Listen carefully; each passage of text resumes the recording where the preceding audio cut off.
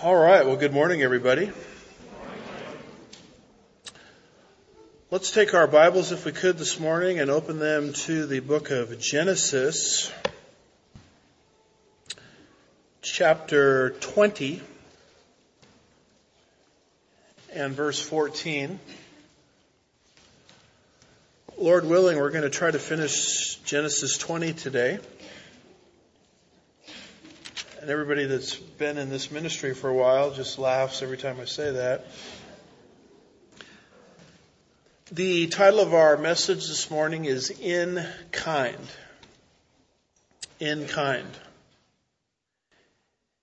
And if you've been with us in our studies of the book of Genesis, we are at a point in the study where we're learning about a very special nation that God is raising up, called the nation of Israel. The nation of Israel is a big deal in the Bible because it's through Israel that God has determined to bless the human race, including bringing the Savior. Genesis 3 verse 15, it's announced for the first time, the Savior to the world. And when God does a work, many times what God does is He picks an instrument. And the problem with the instruments is when God calls them, they're really not qualified.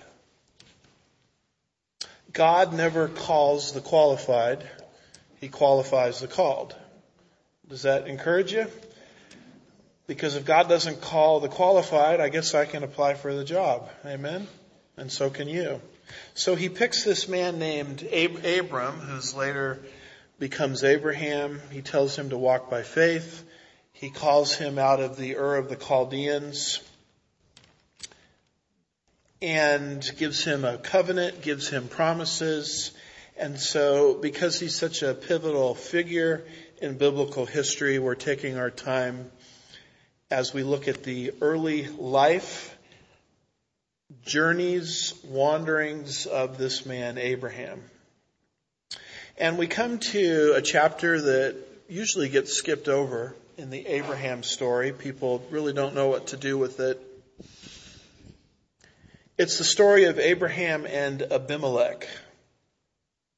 Abraham sojourns into the Negev, which is the southern area there of the nation of Israel, and there he runs into this man named Abimelech. In fact, it's probably not his proper name. It's probably a name more like Pharaoh of Egypt, but Abimelech is the king and the ruler of a territory called Gerar. And so we saw that background develop last week, verses 1 and 2. We saw Abraham's movement, verse 1. And then we saw verse 2, Abraham goes back to his bag of tricks. His bag of tricks are, my goodness, Sarah, let's work something out in advance here. I mean, you're so beautiful as my wife. As we're walking around here in the ancient Near East, any king that sees you is going to want to take you into his harem. And once they figure out I'm married to you, they're going to want to kill me. So rather than trusting in God's promises, let's just kind of work out something in advance where just tell a little half lie if that's okay. Just say, that you're my sister. You're not my wife. Which is half true, right? Because you are my half sister. And that way my life will be spared once the king takes you into his harem. And so Abraham has pulled that trick in Genesis 12. He obviously has grown in a lot of areas, but he hasn't outgrown this habit. And there's an interesting thing about our walk with God when we don't outgrow habits He wants us to outgrow. He keeps recycling us through the exact same trial and tribulation. Have you noticed that? Maybe the scenery changes a little bit, the circumstances change a little bit, but God says, all right, you didn't learn your lesson, let's send you through this again. And this is what's happening. Essentially what happened in chapter 12 is repeated again in chapter 20. And the reason this is a big deal is the moment Abimelech takes Sarah into his harem is the moment the seed promise is endangered. God was very clear that it's going to be through Abraham and Sarah that Isaac is going to be born. And Isaac, which we'll see his birth in chapter 21, most likely next week, is a big deal because it's through Isaac the nation of Israel will continue, leading ultimately to Jesus. And what is happening here is endangering this seed promise. Because if Abimelech impregnates Sarah, that would violate the prophecy that the child is supposed to come through Abraham and Sarah. So God intervenes in verses 3 through 8 of chapter 20 in the life of this man Abimelech and gives him a strong warning. God doesn't beat around the bush. He says, you're as good as dead. How would you like it if God showed up in a dream to you one night and said that? And of course, Abimelech begins to defend himself because he says, I had no idea that Sarah was married to Abraham. They told me that they were just brother, sister. So Abimelech is sort of defending himself, and God actually sees into the heart of this man Abimelech and sees that his motives here are actually pure. And tells Abimelech exactly what he needs to do to get out of this problem. Abimelech gives the report to his household, and they all fall into fear. Verse 8. This, of course, is all the outworking of a promise that God made to Abram back in Genesis 12, verse 3. The one who curses you, I will curse.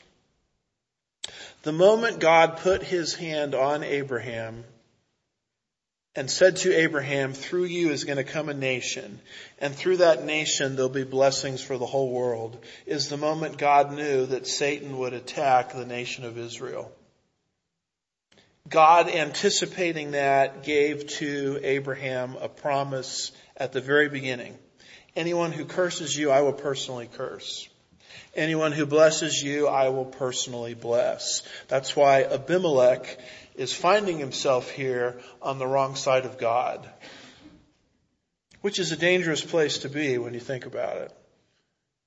You know, we're worried about being on the wrong side of our boss. What about being on the wrong side of God? That's where Abimelech finds himself.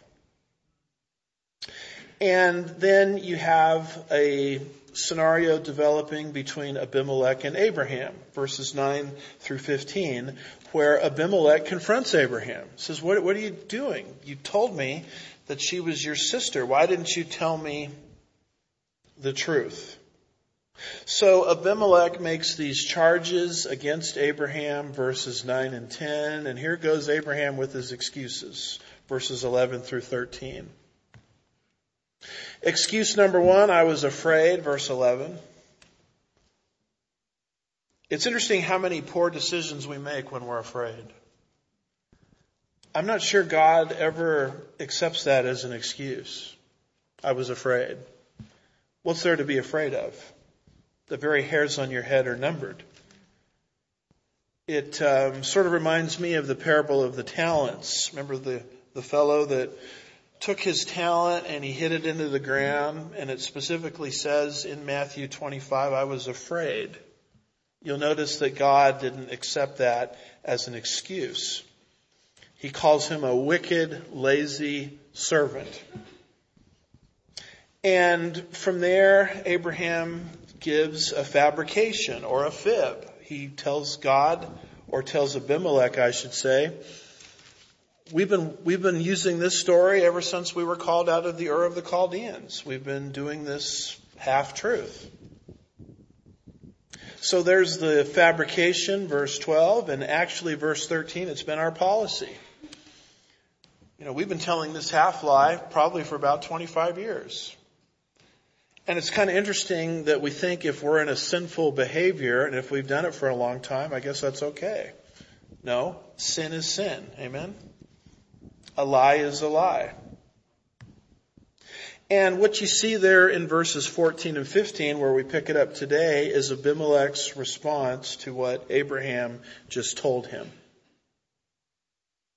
So Abimelech responds to Abraham in three ways. Number one, gifts. He gives him gifts. Number two, he returns Sarah. Smart move on his part. And number three, he gives him an offer. So notice, if you will, Genesis chapter 20, notice, if you will, verse 14. Abimelech then took sheep and oxen, male and female servants, and gave them to Abraham. He gives, apparently here, Abraham 4 items. You might recall that when this happened in Genesis 12 with Pharaoh of Egypt, the same sort of thing happened. Genesis 12 verse 16 says, "Therefore he," that's Pharaoh, "treated Abraham well for her sake and gave him sheep, oxen, male donkeys, male servants, female donkeys, and camels." So here is something that keeps happening in spite of Abraham's disobedience. He keeps getting more and more wealthy. And you say, well, that's just not fair. And you're right, it isn't fair in terms of justice. But God is not dealing with Abraham on the basis of justice. He's dealing with him on the basis of what? It starts with a G. It ends in race. Grace.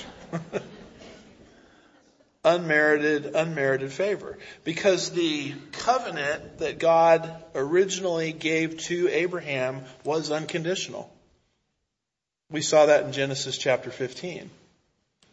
In other words, the covenant for its fulfillment rests completely and totally on the shoulders of God and not on the shoulders of Abraham. That was the significance we saw in Genesis 15 of Abraham being put to sleep by God as God by himself, or God alone, passed through the oven and the torch.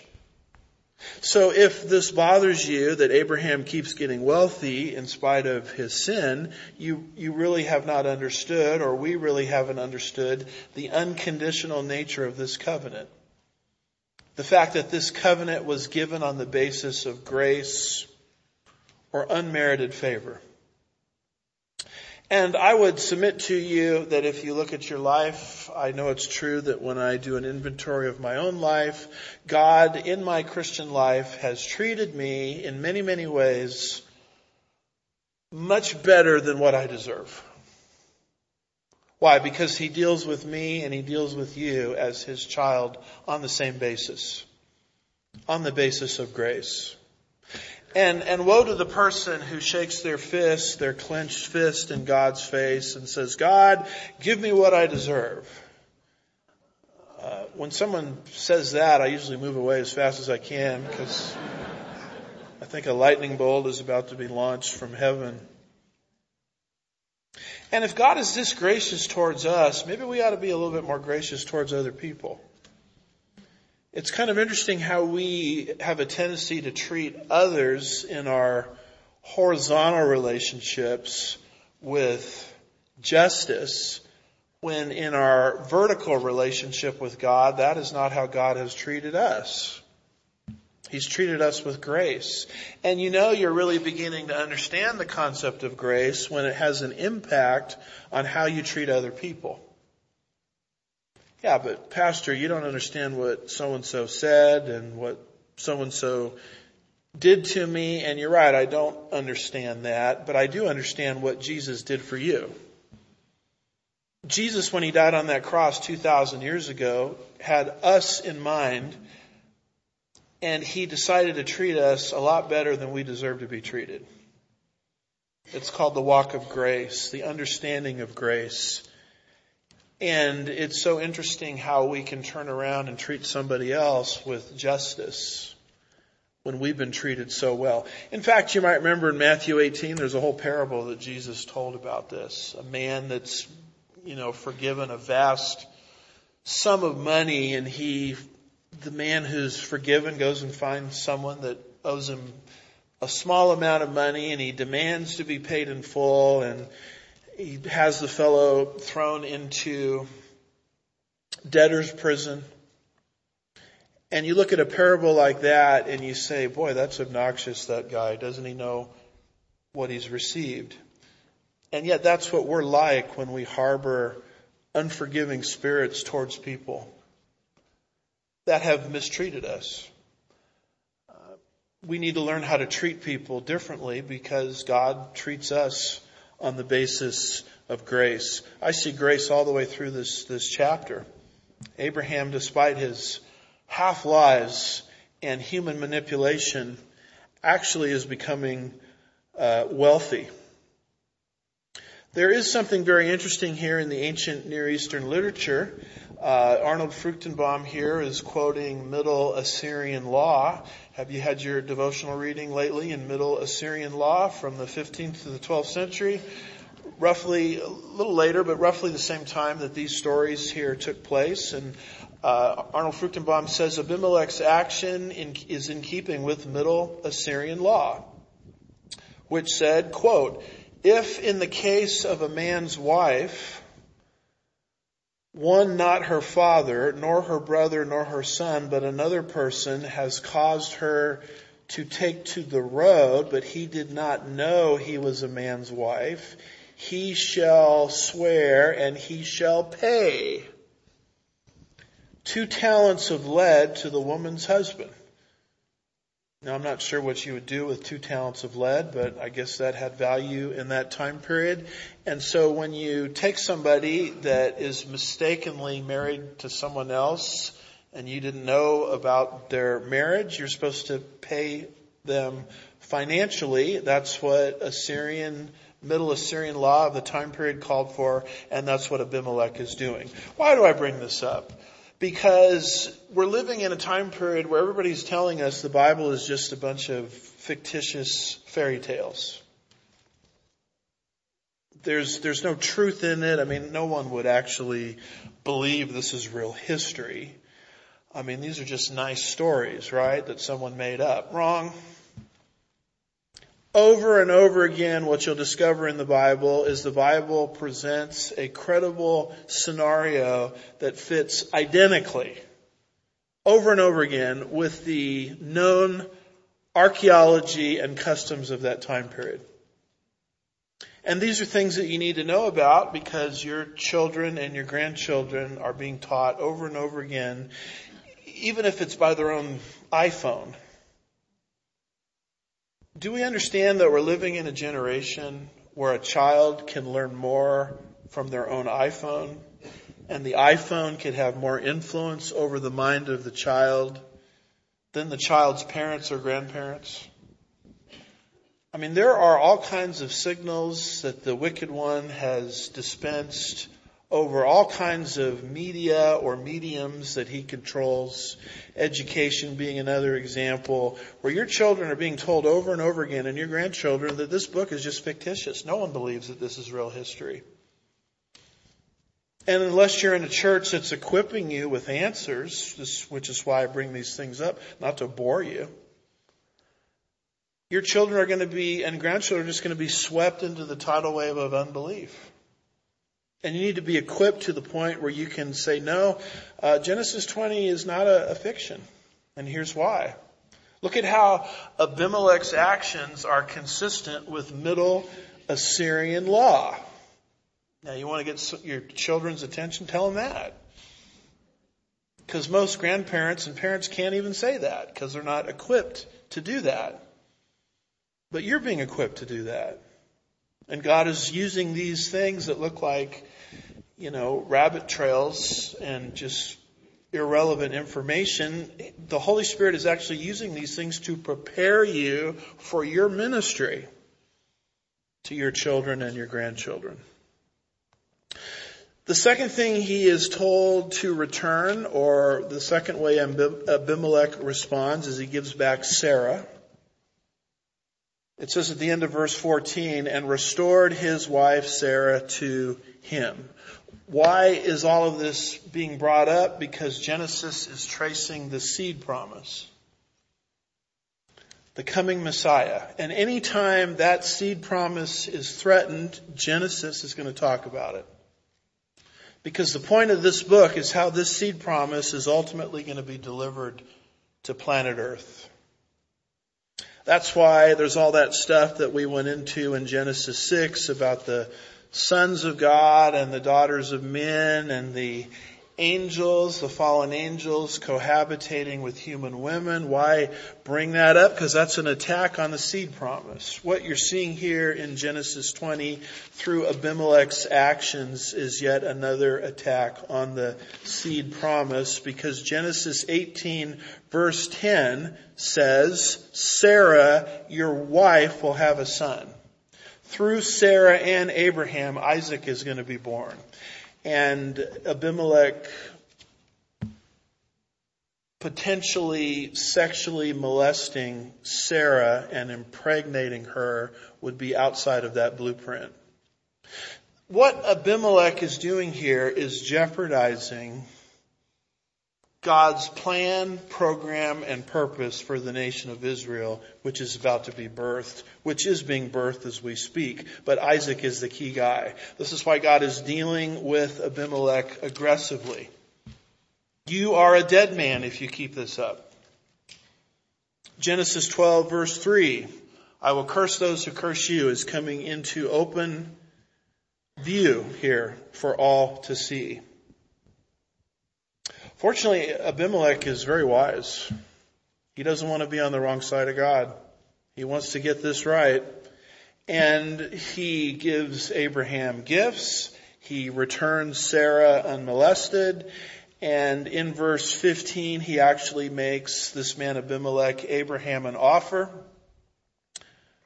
Verse 15, it says, Abimelech said, behold, my land is before you. Settle wherever you please. Now, this is very different than what Pharaoh did when Abraham pulled this stunt in Genesis 12. In Genesis 12 verse 19, Pharaoh at that point just said, here is your wife, take her and go. Get out of here. I mean, I don't want anything to do with you. I don't want to do with anything with your God that is bringing a curse on my life. Just get out of here. And this guy Abimelech is a lot wiser. Basically what he's saying is, stay. My land is before you. Dwell where you please. That's an amazing statement here. And so again, you see this theme of Abraham keeps getting more and more wealthy every time he does this. And this is bothersome to us because we want Abraham to be dealt with justice, but that is not God's program for Abraham. He is dealing with him on the basis of what? The basis of grace. God, back in Genesis 12 verse 2, when he made to Abraham these unconditional promises, said, I will make you a great nation, and I will bless you. So Abraham, you're going to be blessed whether you want to be or not. Abraham, you're going to be blessed whether you deserve it or not. Because I'm dealing with you on the basis of grace. And let's be honest, folks, that's why any of us have any blessings from God. God deals with us on the basis of grace. So here you have a situation where an unbeliever, Abimelech, outdoes a believer, Abraham. I mean, Abimelech looks a lot more righteous here than Abraham does. In the doctrine of Calvinism, known as the acronym TULIP, the T in their doctrine stands for total depravity. Total depravity, the way they think about it, is the idea that man is as wicked as he can possibly be. And they basically teach that man is so wicked, he's like a corpse. He's dead. He's in sort of an insensate state. And all of us are in this condition, according to Calvinism. And so even when the Holy Spirit convicts us of our need to trust in Christ, we don't even have the ability. One man called us, in our depraved state, cadavers, meaning corpses. So then how do people get saved? Well, God has to do something, according to Calvinism, independent of our volition. The fancy names this goes by is regeneration precedes faith. God has to make you born again so you can believe. They talk about the gift of faith. Faith is not something that you actually exercise. You have no ability to do that. So God has to give you the gift of faith. And who gets the gift of faith and who is regenerated so that they can believe? Everybody is, right? No, not according to Calvinism. Only a fraction of the human race is given this gift. Only a fraction of the human race, they call the elect, are given the ability to do this. Everyone else is on their way to hell, and they deserve it. John Calvin used the expression, doomed from the womb. In other words, if you are not one of the elect, you are in a position where you cannot believe. It's an impossibility. You are a cadaver. And unless you're one of the elect, and unless God regenerated you first so that you could believe and gave you the gift of faith, and you find yourself in hell, and you stand before God and you say, well, God, you never gave me much of a choice, if that's how you work. God says, translation, tough tacos. It's too bad. In other words, in Calvinism, the vast majority of the human race, except for this fraction called the elect, their whole purpose is to go into torment with absolutely no choice in the matter at all. And as the flames arise and as the smoke arises to God's nostrils, somehow in Calvinism God is glorified. This is why Dave Hunt wrote a book against Calvinism called What Love Is This? What kind of loving God are we talking about here when you talk in these terms? I know this upsets a lot of people when I bring these things up, but you're not sitting in a Calvinist church that teaches this. You're not sitting in an Arminian church either that teaches you can lose your salvation. What you're sitting in is a Bible church that teaches the Bible verse by verse.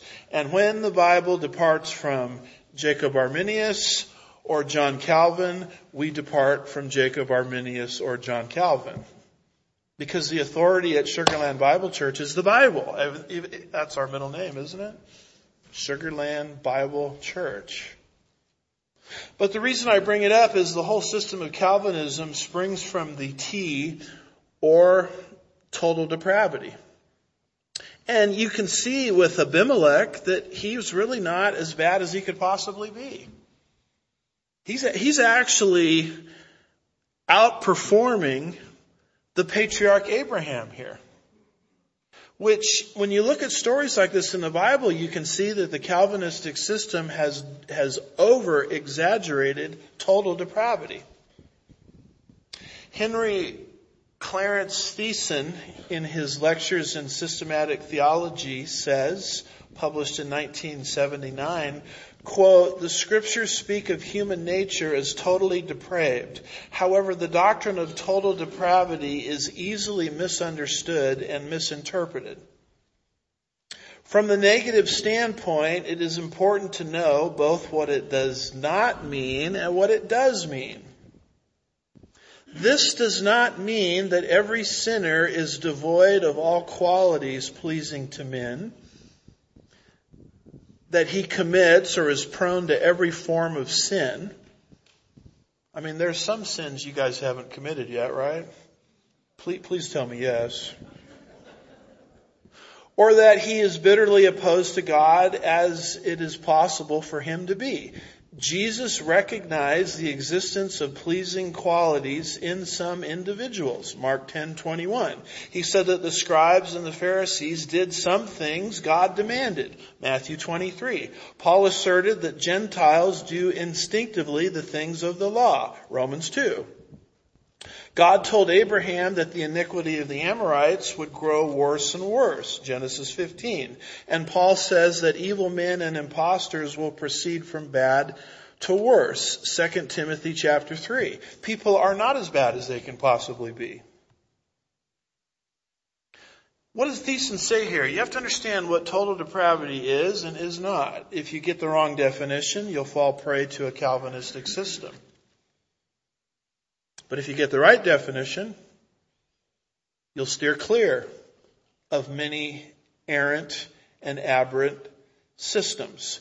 What total depravity is not? Total depravity and the doctrine is not saying that man is as evil as he can possibly be and he indulges every possible sin.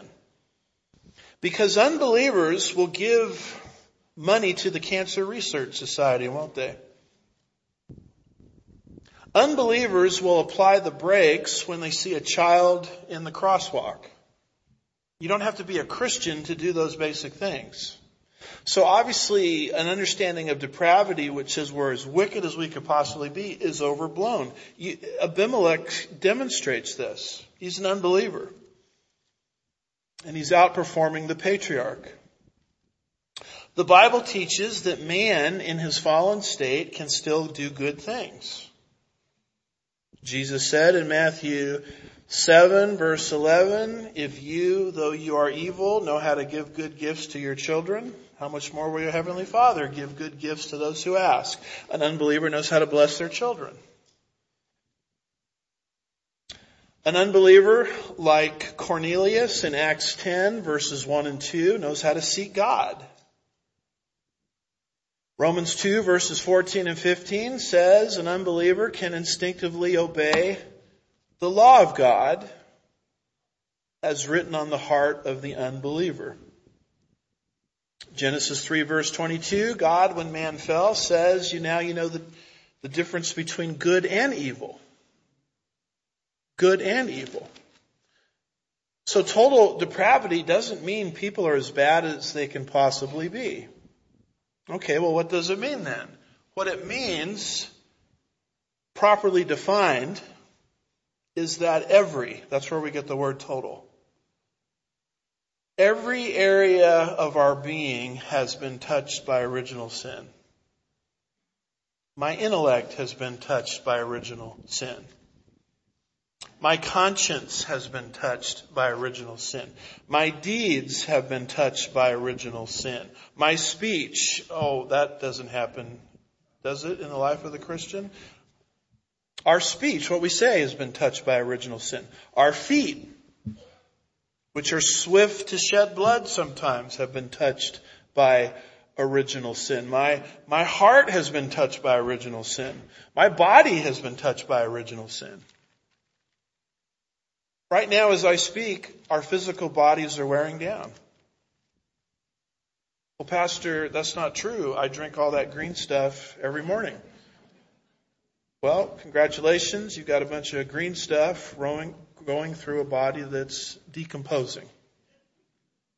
And as I've said many times, all you got to do to validate this is take out your high school yearbook picture, take out your driver's license, and you'll see modern driver's license.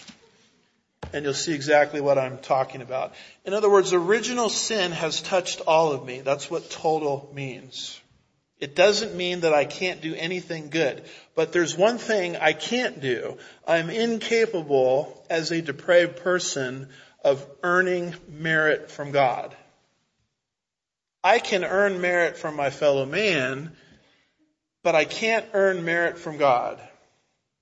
It doesn't mean I'm as wicked as I can possibly be. It doesn't mean that I am comatose to spiritual things unless God regenerates me first. These are all overstatements of what the Bible is saying.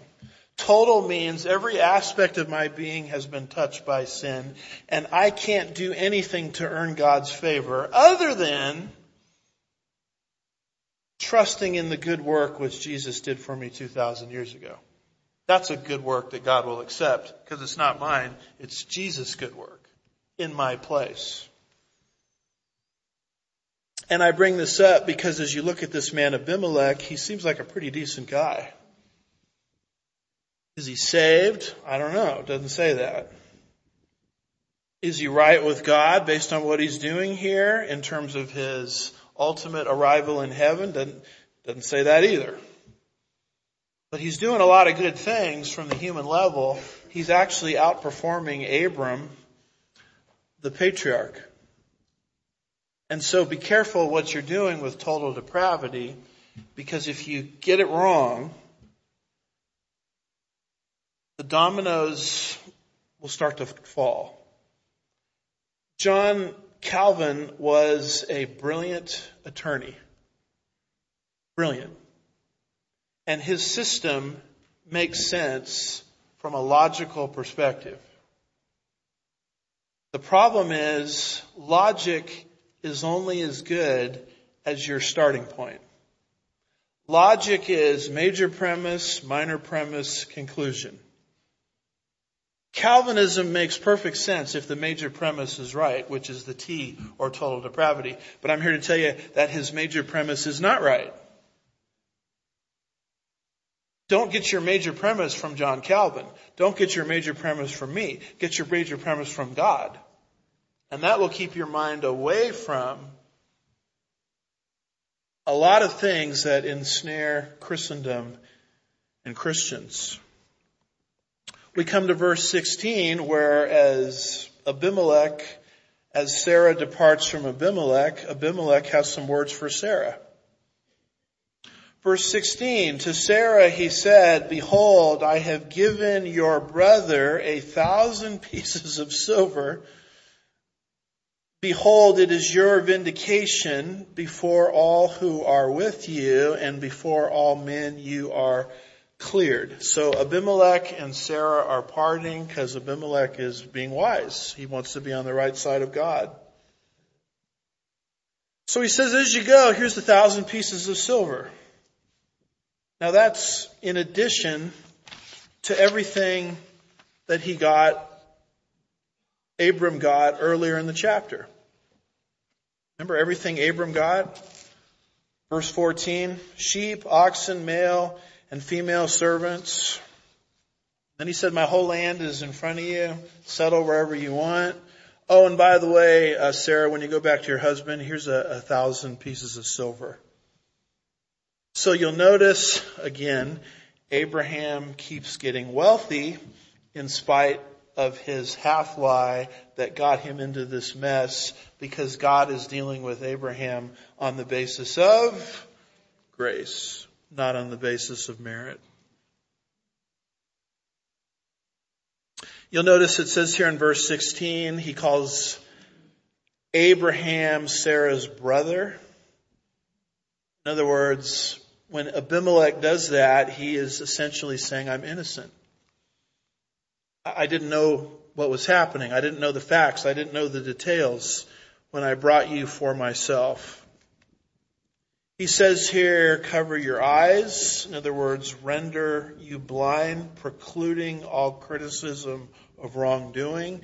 He tells Sarah that she has been righted, she has been approved. Remember earlier in the chapter, there had been no sexual contact between Abimelech and Sarah. And Abimelech says, I don't like God showing up in a dream and telling me I'm as good as dead. I want to get right. Does an unbeliever have the ability to do that without being regenerated first? Yes, they do. And that doesn't save them.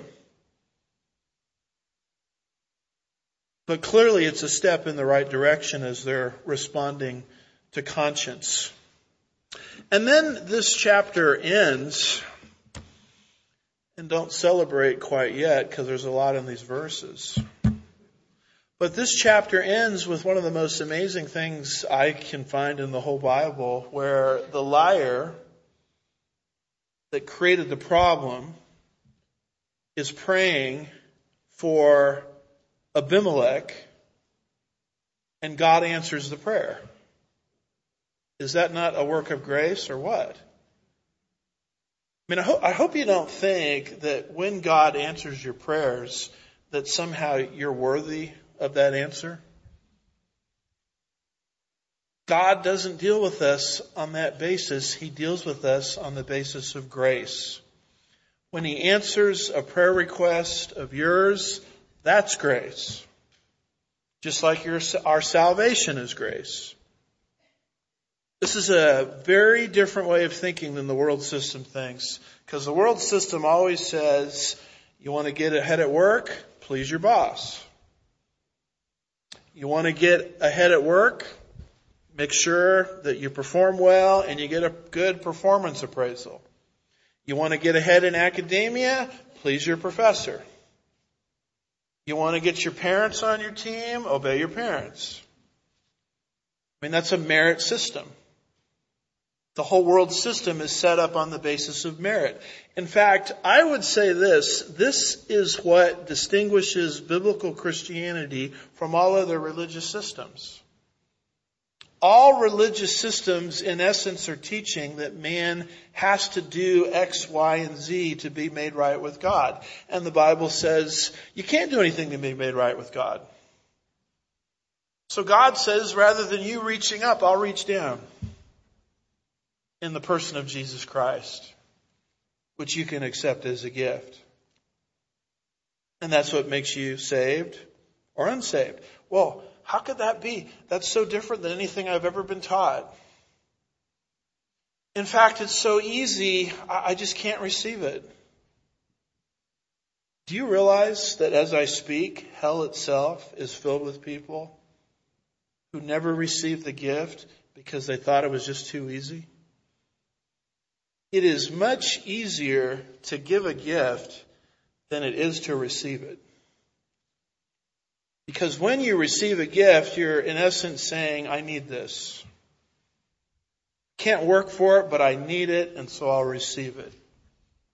It requires, and I think this is why God has set up salvation this way, it requires some level of humility.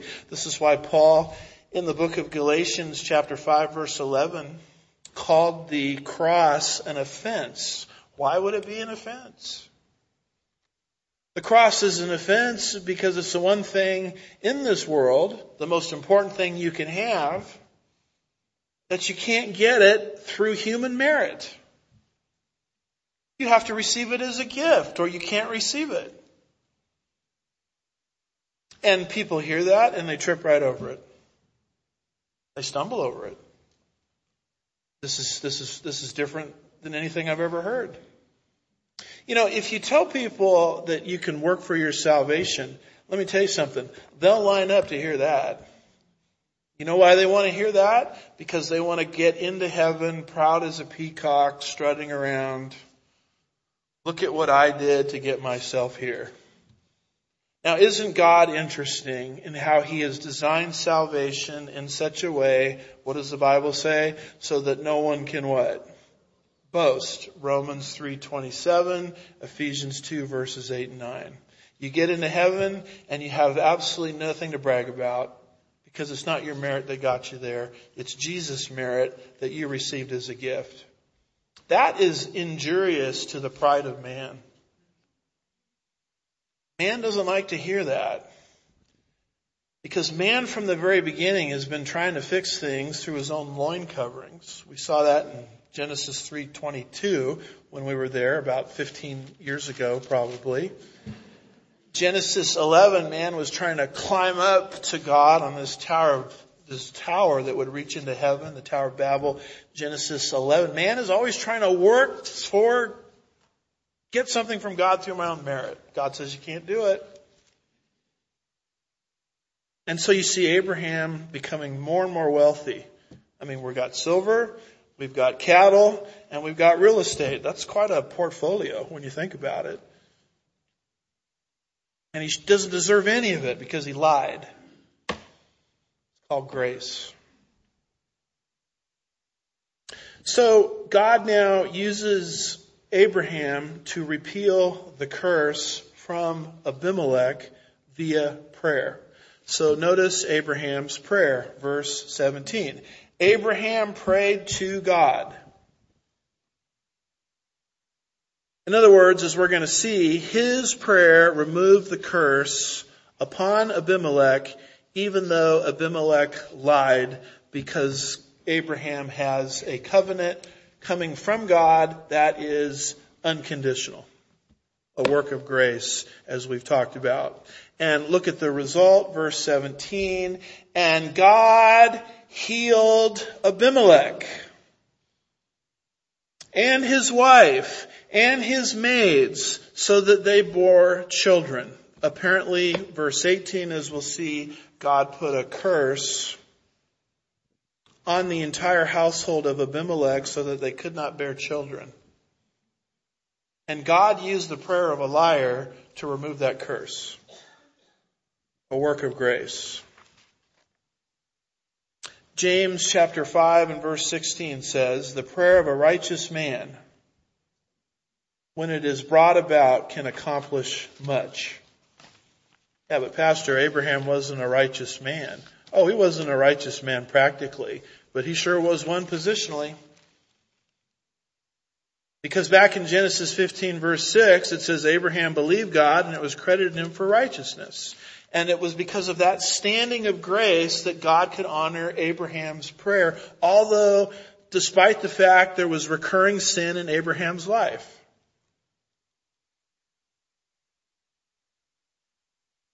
The truth of the matter is this, 2 Timothy 2 verse 13 says, if we are faithless, he remains what? Faithful, for he cannot deny himself. You see, when you teach justification without good works on the front end, Christendom will applaud you for that. But when you teach that no amount of good works on the back end can cancel what you have in justification, there's a division. Because I'm convinced, and I become more convinced of it, the more I study the Bible, is that Christianity has had, from its inception, a difficult time with this doctrine of grace. I mean, we're just too worldly in our thinking to completely let this one out of the bottle.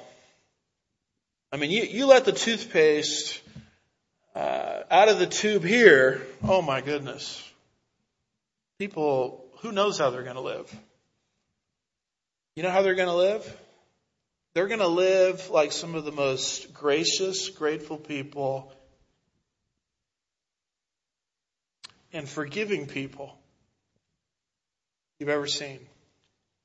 Because they have been treated with grace and they understand grace. And someone that understands grace in its magnitude can't really help but extend grace towards other people. I think this is why Satan is working to obscure this one. Because of the impact this could have on Christianity. Christianity would change. It would totally change if we understood this the way the Bible portrays it. Well, what's this deal about a curse? It's the last verse, verse 18. And it says, for the Lord had closed fast all the wombs of the household of Abimelech because of Sarah, Abraham's wife. And this is why I entitled this sermon, In Kind. And generally when I entitle a sermon based on a verse, I never get to the verse, and so it's a waste of a title. But I made it, verse 18. It's going to fit the title. In kind. Genesis 12 verse 3. God says, I will curse those who curse you. In kind. That's what it's saying. That's what God said to Abraham when the nation of Israel was getting launched. What does that even mean? I mean, how literal is that? I'm here to tell you that those words are the most literal words you could probably read in your whole life. They might even be the most literal words in the whole Bible. And it's just a matter of starting in Genesis 12 and tracing it through the Bible. Why did God drown the Egyptians in Exodus 14? I mean, you know the story. The Red Sea parted. The Egyptians pursued the Israelis. God closed the waters on the Egyptians, and the whole Egyptian army was drowned. Why did God do that? I mean, why not use a thunderbolt or a hurricane or something else? Why drown them? You have the answer at the beginning of the book of Exodus, where it says, Then Pharaoh commanded all his people, saying, Every son who is born you are to throw into the Nile. God says, you Egyptians were drowning my people, and now I'm going to drown you. Genesis 12 verse 3. It's an outworking of it. Why did God kill all of the firstborn all over Egypt in plague number 10? Why do that? Well, you'll have an answer to that at the beginning of the book of Exodus, where God says in Exodus 4 verse 22, Israel is my son, my firstborn. Egypt, you want to play games with my firstborn son? I'm coming after your firstborn son. That's the explanation for plague number 10. Why was the wicked Haman in the book of Esther hung? You'll find the answer in Esther chapter 7 verse 10, which says, So they hanged Haman on the very gallows which he had prepared for Mordecai. You want to hang my people on those gallows? That's where you're going to die. And you can go right through the Bible and you can see this happen over and over again. You want to talk about a foreign policy statement concerning the nation of Israel? I don't know if I want to go out on a limb here, but you just track, and I was just at a conference with Bill Koenig, who wrote a book called Eye for Eye. You track what happens to political movements and presidents in the United States up to the second they make the declaration, when they start to divide or move in the direction of dividing Israel. You just watch. I understand a lot of people would laugh at what I'm saying. Oh, this is just Old Testament stuff. This doesn't apply today to the current state of Israel. Folks, do you see a statute of limitations on here anywhere? Or a sunset provision? I mean, this is an immutable principle that God has established. And when you understand this, you understand why God shut the wombs of those in the household of Abimelech. Here's the good explanation, I think, from Arnold Fruchtenbaum. Finally, in chapter 20, verse 18, the actual curse is revealed. For Jehovah had fast closed up the wombs of the house of Abimelech because of Sarah, Abraham's wife. Here again is an example of the outworking of the Abrahamic covenant and the curse for curse in kind principle. Abimelech's actions, had he impregnated Sarah, Abimelech's actions would have resulted in Isaac not being born. And so the specific curse against Abraham was the danger of the extinction of Abraham's line and the promised nation by keeping the birth from occurring. Do you understand what's happening here? The existence of the nation of Israel is being threatened. If Isaac would not be born, the Jewish nation would then die out with the death of Abraham. If God had not reversed the curse on Abimelech, he would be faced with the real danger of extinction because of the inability of women in his household to give birth to children. When Abimelech restored Sarah to Abraham, the future of Abimelech's nation is restored. See, what you are doing here, Abimelech, by taking Sarah into your harem, is you're jeopardizing my nation. You're cutting off my nation. So I, in turn, because what you're doing here would prevent the birth of Isaac, because you're cutting off my nation, I'm going to cut off your nation. I'm going to close all of the wombs of all of the women in your whole household. You cut off my nation, I cut off your nation. Why would God do that? Because of Genesis 12, verse 3. You know, of all of the sermons that are being preached around the United States of America today, countless sermons, how many of them are talking about this subject? Which, if you understand it, explains the whole mess that we're in right now as a country. And I'm really restraining myself because there's a lot I want to say about it. I'm not going to do that to you. So, an amazing story here, Genesis chapter 20, as we've seen the background, Abimelech and God, Abimelech and Abraham, Abimelech and Sarah, and the ultimate removal of the curse. And next week, guess who gets to be born? Isaac's going to be born. Because God protected the seed here, the nation will continue through the miraculous birth of Isaac.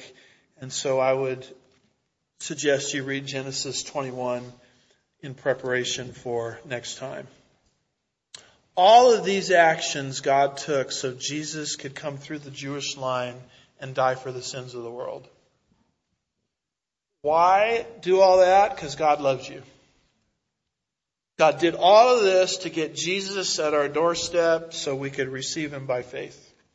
And so our exhortation here at Sugarland Bible Church, as we preach the gospel, the crucified and resurrected Jesus, whose final words were, "It is finished," is to receive what he has done as a gift. And you can do that right now as I'm speaking by placing your personal trust, not the trust of your parents or grandparents, but your personal trust into the person of Jesus. And that's what saves you. What must I do to be saved? The Philippian jailer asked. Paul and Silas says, believe on the name of the Lord Jesus Christ and you will be saved. That's simple. It's a work or an act of grace that God gives. We receive it as a gift by trust. And if you've never done that, I would invite you to do that now. Those of you within the sound of my voice, either in the building, listening online, listening on the archives after the fact, to trust in the Savior. If it's anything more you need explanation on, I'm available after the service to talk. Shall we pray? Father, we're grateful for the book of Genesis, even obscure parts of it. Thank you for helping us to understand how real these things are to our lives. Thank you for being a God the same yesterday, today, and forever. We glorify you in that. We lift up these things in Jesus' name, and God's people said,